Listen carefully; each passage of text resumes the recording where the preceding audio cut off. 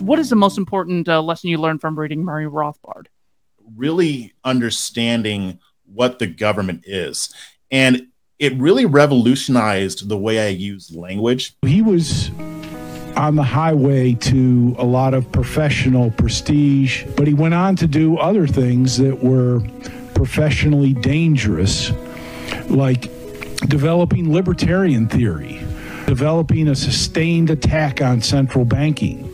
Professionally, he suffered a great deal as a result of those decisions, but frankly, we should all thank God that he did it. You are, among many things, you are a strong follower of Murray Rothbard. You know, at an event like this, you run into a lot of people, Rothbardians, anti-Rothbardians, etc.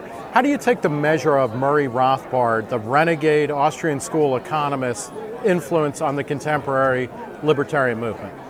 I think he was basically the most influential. He was really Plato to Ludwig von Mises' Socrates. Ludwig von Mises came from Austria. He was a Jewish refugee from Nazism, and he came to New York in 1949, and he set up a seminar at NYU, and Rothbard, who was then a Columbia graduate student, attended his seminar. And while Mises published splendidly in English, it was really left to Rothbard, who was a gifted writer, to take Mises' ideas and extend them to some degree, make them clearer, and apply them.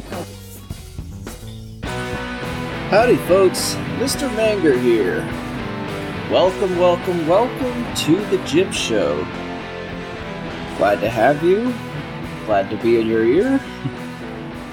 Alright, well, today is something of a special episode because I am converting a 4-part written series of Nations by Consent, authored by the great Murray Rothbard, into a podcast episode. So the idea is, number one, to take that series, condense it without condensing it all that much, and number two, bringing it up to date a bit in 2023 resolution, the resolution of modern times. I'm not very focused on offering any personal critiques. If I do, just kind of consider it maybe beside the point, who knows? But with that said, why don't we go ahead and get into this? Okay, so after the fall of the Soviet Union, Murray Rothbard observed that while it was useful to embark on an analysis between the individual and the nation-state, another unit of analysis had been widely neglected. That would be the genuine nation. This theme was expounded throughout his 1994 essay, Nations by Consent. So part one is called Reemergent Nations. The essay begins as follows. Libertarians tend to focus on two important units of analysis, the individual and the state. And yet, one of the most dramatic and significant events of our time has been the reemergence, with a bang, in the last 5 years, of a third and much neglected aspect of the real world, the nation. Okay, so as the Soviet Union collapsed, Rothbard witnessed what he called a corollary of the collapse of communism in the Soviet Union and in Eastern Europe, a vivid and startlingly swift decomposition of the centralized state, or alleged nation-state, into its constituent nationalities. So in other words, the evil empire, as Ronald Reagan famously or infamously called it, consisted of an artificial consolidation that demanded brute force to remain entwined. Even so, these nationalities retained distinct undercurrents and formally recovered their own ways of life. The genuine nation, or nationality, Rothbard continues, has made a dramatic reappearance on the world stage. And for our purposes, how is this genuine nation defined? Well, Rothbard emphatically distinguished the nation from the state, however vexing the question may be. He says, the nation cannot be precisely defined. It is a complex and varying constellation of different forms of communities, languages, ethnic groups, or religions. Some nations or nationalities, such as the Slovenes, are both a separate ethnic group and a language. Others, such as the warring groups in Bosnia, are the same ethnic group, whose language is the same, but who differ in the form of alphabet, and who clash fiercely on religion. The Eastern Orthodox Serbs, the Catholic Croats, and the Bosnian Muslims, who, to make matters more complicated, were originally champions of the Manichaean Bogomil heresy. Side note, I hope I pronounced most of that correctly, and let it slide if you would be so kind. Anyway, back to Rothbard, he says, the question of nationality is made more complex by the interplay of objectively existing reality and subjective perceptions. Okay, so that takes us somewhere in 2022, 2023. The overturning of Roe versus Wade caused many Americans to approach their framework from a nationalist lens to one that considers politics at the state level to be of primary importance on the abortion issue. No longer is the question about who the president would nominate as a Supreme Court justice and what their true intentions were about upholding precedent or returning the issue to the states where it bears the most constitutional grounding. So, I mean, when you are nominated as a Supreme Court justice, it's an interesting game you have to play. You know, the president that nominated you can say flat out, look, I'm looking to nominate pro-life originalist justices. Haven't you heard that one before? Yes. And by the time that nomination comes, it seemed every time the nominee would have to say, look, I respect precedent. I respect precedent this. I respect precedent that.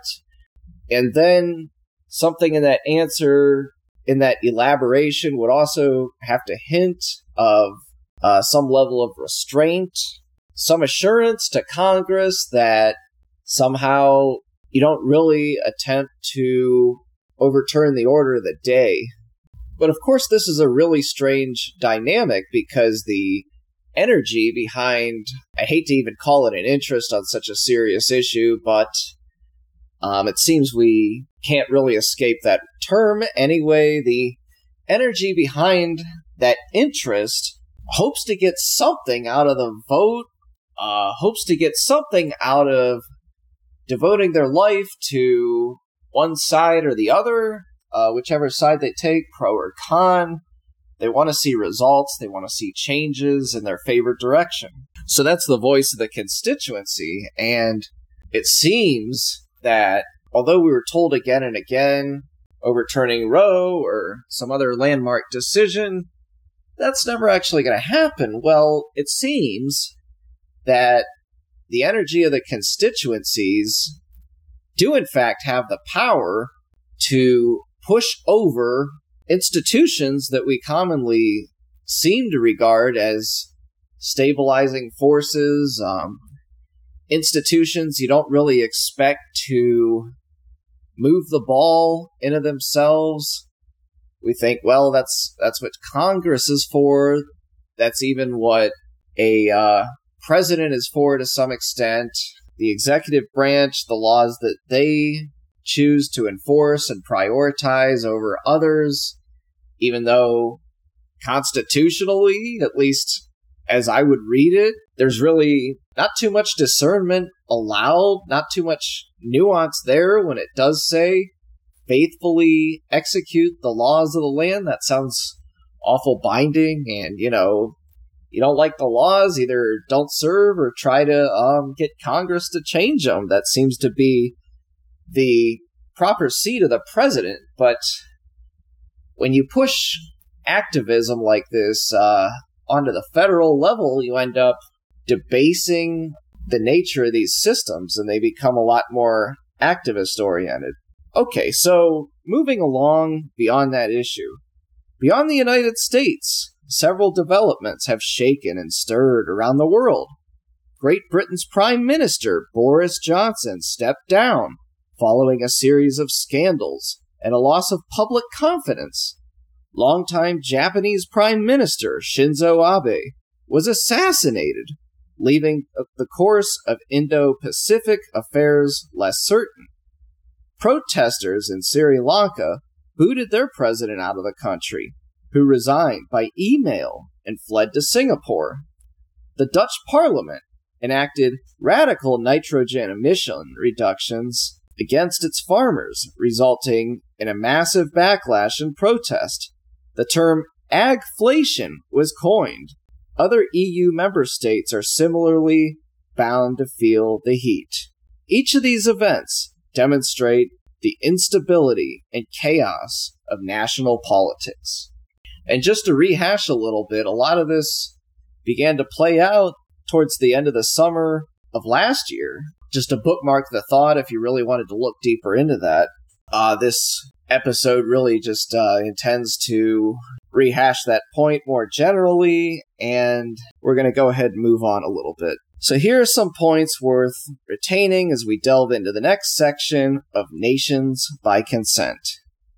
When the Soviet Union crumbled, the world witnessed a vivid and startlingly swift decomposition of the centralized state or alleged nation-state into its constituent nationalities.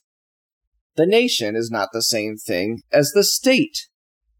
Even within North America, several distinct nations can be identified, and these internal distinctions can greatly enhance our perspective and analysis.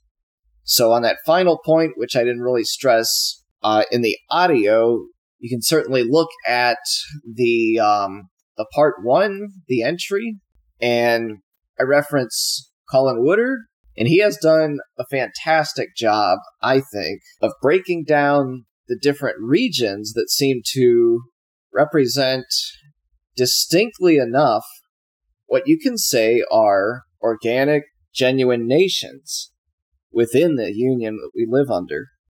With this foundation established, we're going to proceed to the next section in the essay Nations by Consent with a 21st century view. So part 2 is the crucial flaw of Wilsonian foreign policy. Never seems to be irrelevant these days. So Rothbard begins this section with the observation that a Wilsonian view of nationhood and collective security sets the stage for large-scale conflict. So to quote Rothbard, the problem of the nation has been aggravated in the 20th century by the overriding influence of Wilsonianism on U.S. and worldwide foreign policy. I refer not to the idea of national self-determination, observed mainly in the breach after World War I, but to the concept of collective security against aggression. The fatal flaw in this seductive concept is that it treats nation-states by an analogy with individual aggressors, with the world community, in the guise of a cop on the corner. And just to kind of throw a note in here, an antidote, going into the 21st century, this whole fallacy of collective security hasn't really ceased to exist, but as you might take note of, it has grossly expanded. So since the fall of the Soviet Union, NATO has only sought to expand. Perhaps its merits had substance when the USSR was at its peak in power, and its goal of expanding communism was obtainable. Yet, since the end of the Cold War, the member states of NATO have nearly doubled. Following a short-lived peace with the post-Soviet Russia, NATO has added the following nations to its allied arsenal: Albania in 2009, Bulgaria in 2004, Croatia in 2009, the Czech Republic in 1999, Estonia in 2004, Finland in 2023, Hungary in 1999, Latvia in 2004, Lithuania in 2004 as well, Montenegro in 2017, North Macedonia in 2020, Poland in 1999, Romania in 2004, Slovakia in 2004, and also Slovenia again in 2004. It's an old playbook with new troubles. More than likely, NATO expansionism was a major factor in provoking the Russian invasion of Ukraine. While there may not have been serious plans to invite Ukraine into NATO, actions taken in 2014 amounted to regime change against a neighboring state that had grown friendlier to Russia in the lead-up to the so-called Maidan Revolution. Democratically elected President Viktor Yanukovych was ousted and replaced by the preferred Ukrainian leadership handpicked by U.S. Assistant Secretary of State Victoria Nuland and U.S. Ambassador to Ukraine Jeffrey Pyatt. In other troubling news, some are taking the notions of a scorched earth warfare tactic to new heights. Briefly defined, this is when military operations are focused on destroying infrastructure that an enemy may rely on. The destruction of the Nord Stream pipelines, for example. According to the great military philosopher Sun Tzu, it's an absolutely senseless endeavor to destroy infrastructure of so much value. Indeed, what are you fighting for if the spoils are destroyed in the process? A sitting member of Congress has proposed blowing up Taiwan's TSMC semiconductor fabrication plant in response to an invasion by China. That would be Representative Seth Moulton, Democrat from Massachusetts. Author and reporter Brandon Weichert explains, his logic makes sense in a certain strange Lovian way. If Beijing thinks the Americans will destroy this factory that is essential for creating nearly 90% of the world's computer chips to prevent China from gaining control of it, China might be deterred from trying to take the island. After all, China, like the rest of the world, requires access to those computer chips for their economy, military, and overall society to function. But that holds true for every advanced nation in the West, including the United States. How much mutually assured destruction can we really afford? The absurdity of territorial integrity. Rothbard explains a fairly obvious theoretical distinction between individuals and nations, and the folly of ignoring its absurdity. Rothbard states, it is absurd to designate every nation-state with its self-proclaimed boundary as it exists at any one time as somehow right and sacrosanct, each with its territorial integrity to maintain as spotless and unbreached as your or my bodily person or private property. Invariably, of course, these boundaries have been acquired by force and violence, or by interstate agreement above and beyond the heads of the inhabitants on the spot. And invariably, these boundaries shift a great deal over time in ways that make proclamations of territorial integrity truly ludicrous. So Rothbard points to the situation in Yugoslavia near the end of his life to exemplify the Orwellian shift of establishment voices across the West proclaiming the territorial integrity of that nation and denouncing any secessionist movements. The same establishment went from embracing the Serbs to denouncing them for alleged aggression against the territorial integrity of Bosnia. Much of the mess in the Balkans was caused by then Yugoslavian president Slobodan Milosevic, whose nationalistic crusades served as an affront to several autonomous states within the region. This resulted in 4 major wars, all of which Milosevic lost, and fractured the peace within the regions. Balkanization is a strange pejorative when it was a nationalistic military effort to enforce a false unity that inevitably led to a harsh fracturing between the peoples inhabiting the region. The moral of this historic episode is not one favorable to a forced unity or a regional conquest, but a forewarning against meddling with the nationhood freely established of each party. Rothbard viewed the United States as particularly unfit for the job of playing the world's policeman. Americans, he said, have adopted nationalism in a world cop framework only as a relatively recent phenomenon and have no historical memory of conflicts that face other nations. This, Rothbard observed, was a deadly mix. And just to kind of add a little bit of where I think Rothbard is going with that, the United States is not only a young empire, but a young nation, period. Sometimes you hear it said that the Chinese think in terms of hundreds of years, which seems awfully admirable when you think about how most Americans might think in terms of weeks, months, single years, if they're even that sophisticated.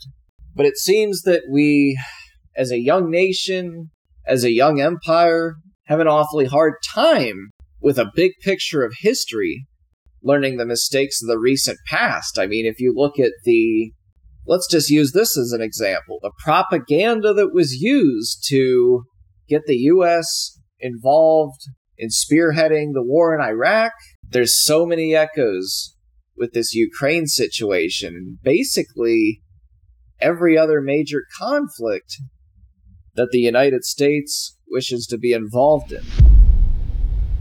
We're now on Part 3, Rethinking Secession, and in this section, we encounter Rothbard's case for secession to justly reflect the will of a territory's inhabitants.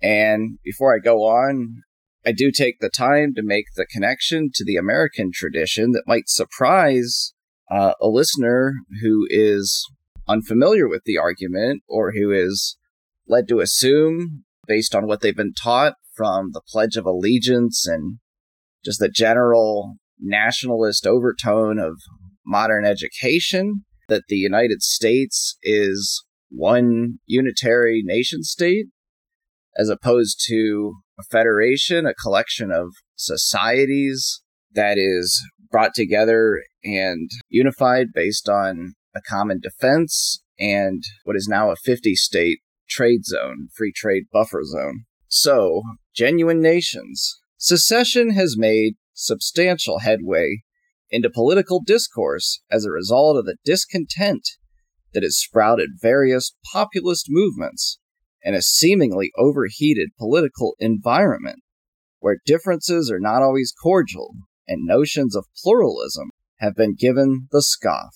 From fairly successful campaigns such as Catalonia and Brexit to long-shot proposals like Texit, Calexit, and the state of Jefferson, the issue of secession has gained momentum and serves as a shift in the Overton window to the annoyance of an establishment that once casually dismissed national divorce as a fringe issue that made for fodder when the time came to attack a bogeyman. But if this has actually taken the talking heads for a spin, what has motivated the desire for such a thing? Murray Rothbard expressed the desired objective to transform existing nation-states into national entities whose boundaries could be called just. In the same way, he saw private property boundaries. This would ultimately decompose existing coercive nation-states into genuine nations, or nations by consent. So to Rothbard, secession was not only defensible, but desirable. So Rothbard says, in short, every group, every nationality should be allowed to secede from any nation-state and to join any other nation-state that agrees to have it. That simple reform would go a long way towards establishing nations by consent. The Scots, if they wanted to, should be allowed by the English to leave the United Kingdom and to become independent, and even to join a Gaelic confederation if the constituents so desire. But one may ask, what about the trade barriers this might create? Well, as Rothbard saw it, more independent and smaller nations meant each barrier had less power. Likewise, fiat monetary systems would have less illusory power over the public. Back to Rothbard, he says, for it would be far more difficult to sow the illusion of self-sufficiency if the slogan were, "Buy North Dakotan," or even, "Buy 56th Street," than it is now to convince the public to buy American. Similarly, down with North Dakota, or, a fortiori, down with 55th Street, would be a more difficult sell than spreading fear or hatred of the Japanese.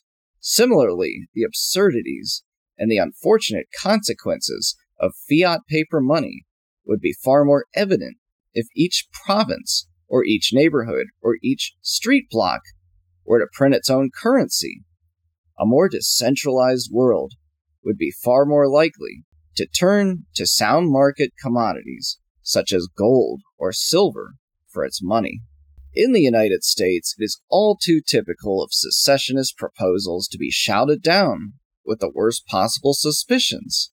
A Twitter war may even have secession equated with the return of the worst features of the Old South. Needless to say, this is nonsense, only worthy of ridicule. The ability of a territory to withdraw from an overbearing central government is precisely what made the American experiment possible. The Declaration of Independence was largely inspired by Virginia's Declaration of Rights, in which George Mason declares that government is or ought to be instituted for the common benefit, protection, and security of the people, nation, or community, of all the various modes and forms of government that is best, which is capable of producing the greatest degree of happiness and safety, and is most effectually secured against the danger of maladministration, and that when any government shall be found inadequate or contrary to these purposes, a majority of the community has an indubitable, inalienable, and indefeasible right to reform, alter, or abolish it in such a manner as shall be judged most conducive to the public weal. Thomas Jefferson echoed this sentiment in the Declaration of Independence, when he says, "Governments are instituted among men deriving their just powers from the consent of the governed, that whenever any form of government becomes destructive to these ends, it is the right of the people to alter or to abolish it, and to institute new government, laying its foundation on such principles and organizing its powers in such form as to them shall seem most likely to affect their safety and happiness." Not only are these passages relevant to the breakaway from Great Britain, the United States was declared internally to consist of free and independent states. King George would recognize each state within the Union as an equal to Great Britain in terms of sovereignty.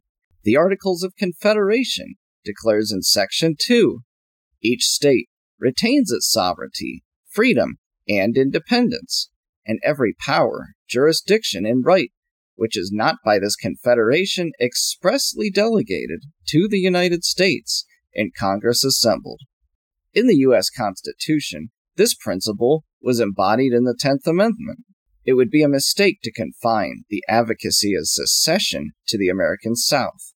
In 1803, seeing the Louisiana Purchase as a threat to their power and interests, the New England Federalists began threatening to secede from the Union. The New England Federalist Party also considered secession in 1814 at the Hartford Convention in response to James Madison's mercantilism and the War of 1812. Now that we've established both the theoretical and historical basis for secession, it's imperative to explore its practicality with varying degrees of sincerity. The issue of debt is brought up by skeptics of secession. While a dissolution is often bound to be a process full of uncertainty and contention, Ryan McMakin of the Mises Institute points to the Czech-Slovak split as a successful model to consider. He says, perhaps the ideal nation split is the dissolution of Czechoslovakia in 1992, which was a case of a highly integrated federal state peacefully negotiating a separation into two new sovereign states. Although negotiations were often tense, both sides did agree, eventually, to a plan of dividing assets and debts, generally based on relative population and location. That is, debts were allocated based largely on a 2-to-1 ratio, with Czechs being the more populous group. Moreover, many aspects of the negotiations were problematic. Both Czech and Slovak activists contended they were being exploited by the other side. The Slovaks, who were outnumbered by the wealthier Czechs, often felt that the Czechs received an unfair advantage because the outgoing federation's assets tended to be concentrated in Czech areas. Ultimately, however, negotiations concluded peacefully. Alright, so let's go ahead and move on to part 4 of the Nations by Consent essay. So part 4 is called the Anarcho-Capitalist Model. So Murray Rothbard presents the pure anarcho-capitalist model as a theoretical guidepost for desired outcomes, even when working within a statist framework. Simply put, in his words, that no land, areas, no square footage in the world shall remain public. Every square foot of land area, be they streets, squares, or neighborhoods, is privatized. And so, I observed that even here, Rothbard seems to face credible dissent from fellow market anarchist Roderick T. Long, who splits the difference between public property controlled by the organized public, thus an organized state as represented by government officials, and, in contrast, the unorganized public, thus property that the public at large was deemed to have a right of access to, but without any presumption that government would be involved in the matter at all. Take, for example, the proprietary communities open to the general public for commerce, as expounded upon by Spencer McCallum.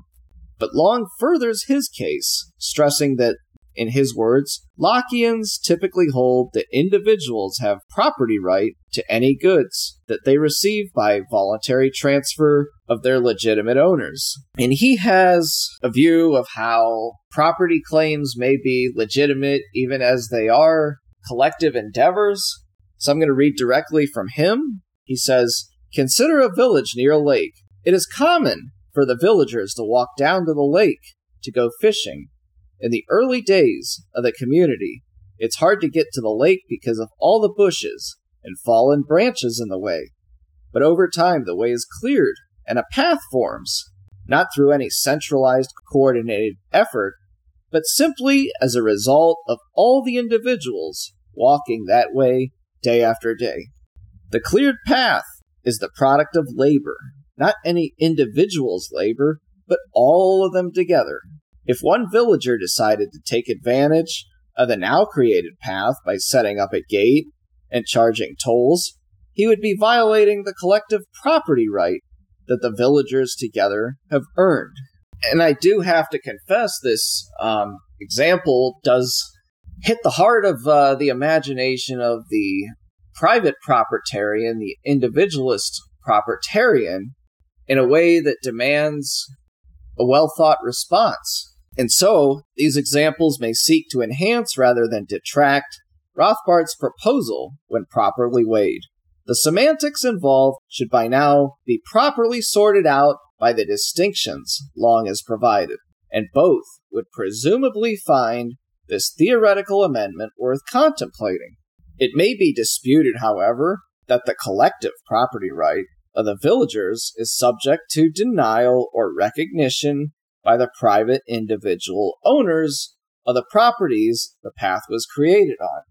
And just to pin a point down here, as I'm in the middle of my own sentence, I do want to confirm this is imagining we do have the world that Rothbard described where every inch, every mile is essentially privatized. Okay, so I continue. After all, their labor was presumably tied to the resources of another property owner. Whether that work was done in vain ultimately rests on the property owner's decisions. Every portion of that path is ultimately a secondary claim, similar to a sandcastle at a privately owned beach. Long offers several other proposals that follow Lockean recognition, but likewise they must reckon with claims of individual property ownership. The presumed goal of a political philosophy is to avoid and resolve foreseeable conflicts. A property rights system aims to establish coherent boundaries and avoid a situation with competing rights claims. Boy, do we have that today in the political world, but I digress. If this situation should arise, its theories and axioms should shed light on which claim holds the most weight. For example, Stefan Kinsella has written and spoken extensively against intellectual property rights and their conflicts with tangible, material property claims. Like intellectual property, Long's unorganized public property, for as helpful as the distinction aims to be, finds itself divorced from the Lockean model instead of serving to expand it. In addition to Long's argument, Rothbard's anarcho-capitalist model contributed to the inspiration of Robert Murphy's market anarchist blueprint, chaos theory, as well as Hans Hermann Hoppe's vision of covenantal communities and democracy, the god that failed. So, as the Cold War came to a close, it was revealed that ethnic Russians were encouraged to emigrate to Estonia and Latvia by Joseph Stalin with the intent of destroying their languages and culture. Now, for Rothbard, it was the Camp of the Saints problem coming to life. In reference to Jean Raspiel's novel under that title, in which the author envisions the entire population of India moving into France. Now, if life imitated art in ways that were no longer deemed absurd, it was time for Rothbard to reconsider his views on immigration. As he put it, as cultural and welfare state problems have intensified, it became impossible to dismiss Raspiel's concerns any longer. So previously we examined the relationship between culture and property in my piece called The Uninvited Caretaker, which was largely an outgrowth of Rothbard's own conclusions on immigration, as stated in this essay. So in that piece, here's what I wrote. Culture is not property, strictly speaking. However, it can be expressed and codified in contract. The private sphere of society consists of a large body of contracts for every resident among the population. This would satisfy the assumption that culture is intertwined with the legal system. Language is also not strictly a matter of private property, but bears significant status in the interpretation of law. This extends to practically every legal school of thought, as judges may explore the meaning of language employed from the time a law was written to its modern usage. Both culture and language consist of norms and customs of social recognition. They are the end products of peaceful association, voluntary cooperation, and spontaneous order. As demonstrated here, both extend significantly into the legal system, and it would be foolish to assume otherwise. Okay, so with or without directly codifying culture and language into legal theory, these subjects would still have some place in society, even in the thin libertarian proposal of a social order strictly defined by private property. One little giveaway, that last bit there, was it was in response to Walter Block's counter-argument that would state, look, language and culture, they aren't really rights, so why should we really be defending them? Why was Rothbard outraged at Stalin? Why did this affect his view on immigration? Well, in my mind, the intertwining of all these things does demonstrate a strong connection. Okay, so moving on a little bit. Rothbard was awe-inspired to witness the decomposition of Yugoslavia into its constituent nationalities, but recognized Bosnia's potential for conflict. His solution was further decentralization. He said, this of course will result in a large number of enclaves, parts of nations surrounded by other nations. How can this be solved? In the first place, the enclave-exclave problem exists right now. And he points to Nagorno-Karabakh as a landlocked region in Armenia that continues to face ongoing blockades even today due to its residing territory. Fateful as this situation was and still is, Rothbard confidently insisted privatization would lead to much-needed access rights coming to fruition. So he says, under total privatization, of course, these problems would disappear. Nowadays, no one in the U.S. buys land without making sure that his title to the land is clear. In the same way, in a fully privatized world, access rights would obviously be a crucial part of land ownership. In such a world, then, Karabakh property owners would make sure that they had purchased access rights through an Azeri land corridor. And just to close off this point, Ryan McMakin of the Mises Institute wrote an article that was critical of public accommodation laws, but in it he highlights the historical tendency of marginalized ethnic groups to use enclaves and build tight-knit communities in order to launch their prosperity out of it. So rather than blindly credit the government for those advancements, McMakin stresses the pivotal role of the parallel economy. McMakin says, does anyone seriously believe that Japanese Americans obtained higher levels of income and social economic status than whites because Congress mandated that private business seat them at lunch counters? A far more believable explanation is that the roots of success of Japanese American entrepreneurs existed long before the 1960s.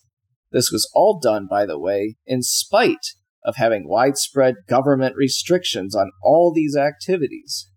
Private discrimination was hardly the largest problem facing Japanese Americans in the 20th century. Similarly, with Latino groups, poverty alleviation was accelerated, not by mandates that shopkeepers serve coffee to Mexican Americans.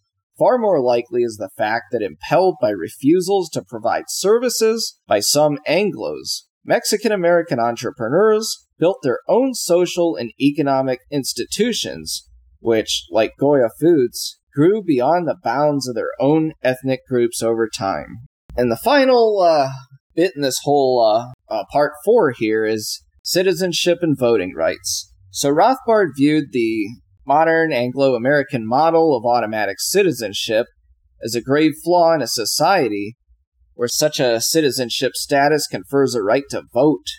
Such a system, he says, clearly invites welfare immigration by expectant parents, whose babies, if born on American soil, automatically become citizens, and therefore entitle themselves and their parents to permanent welfare payments and free medical care. The French system, in contrast, requires one to be born to a citizen to obtain automatic citizenship, and therefore is far closer to the idea of a nation by consent. So in a fully privatized society, as Rothbard envisioned, voting would mostly be reserved to matters of corporations, joint stock companies, and various private clubs. And if dissatisfied with the direction of such a club, The freedom to leave and join another was a great virtue to be embraced. More privatization and decentralization ultimately negated the supposed importance of voting in such a society. This vision understandably leaves the Rothbardian underwhelmed by the touting of democracy and voting rights in the present system.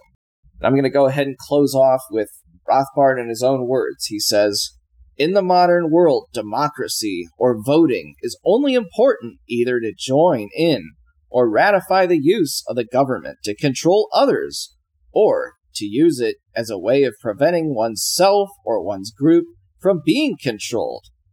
Voting, however, is at best an inefficient instrument for self-defense, and it is far better to replace it by breaking up central government power altogether."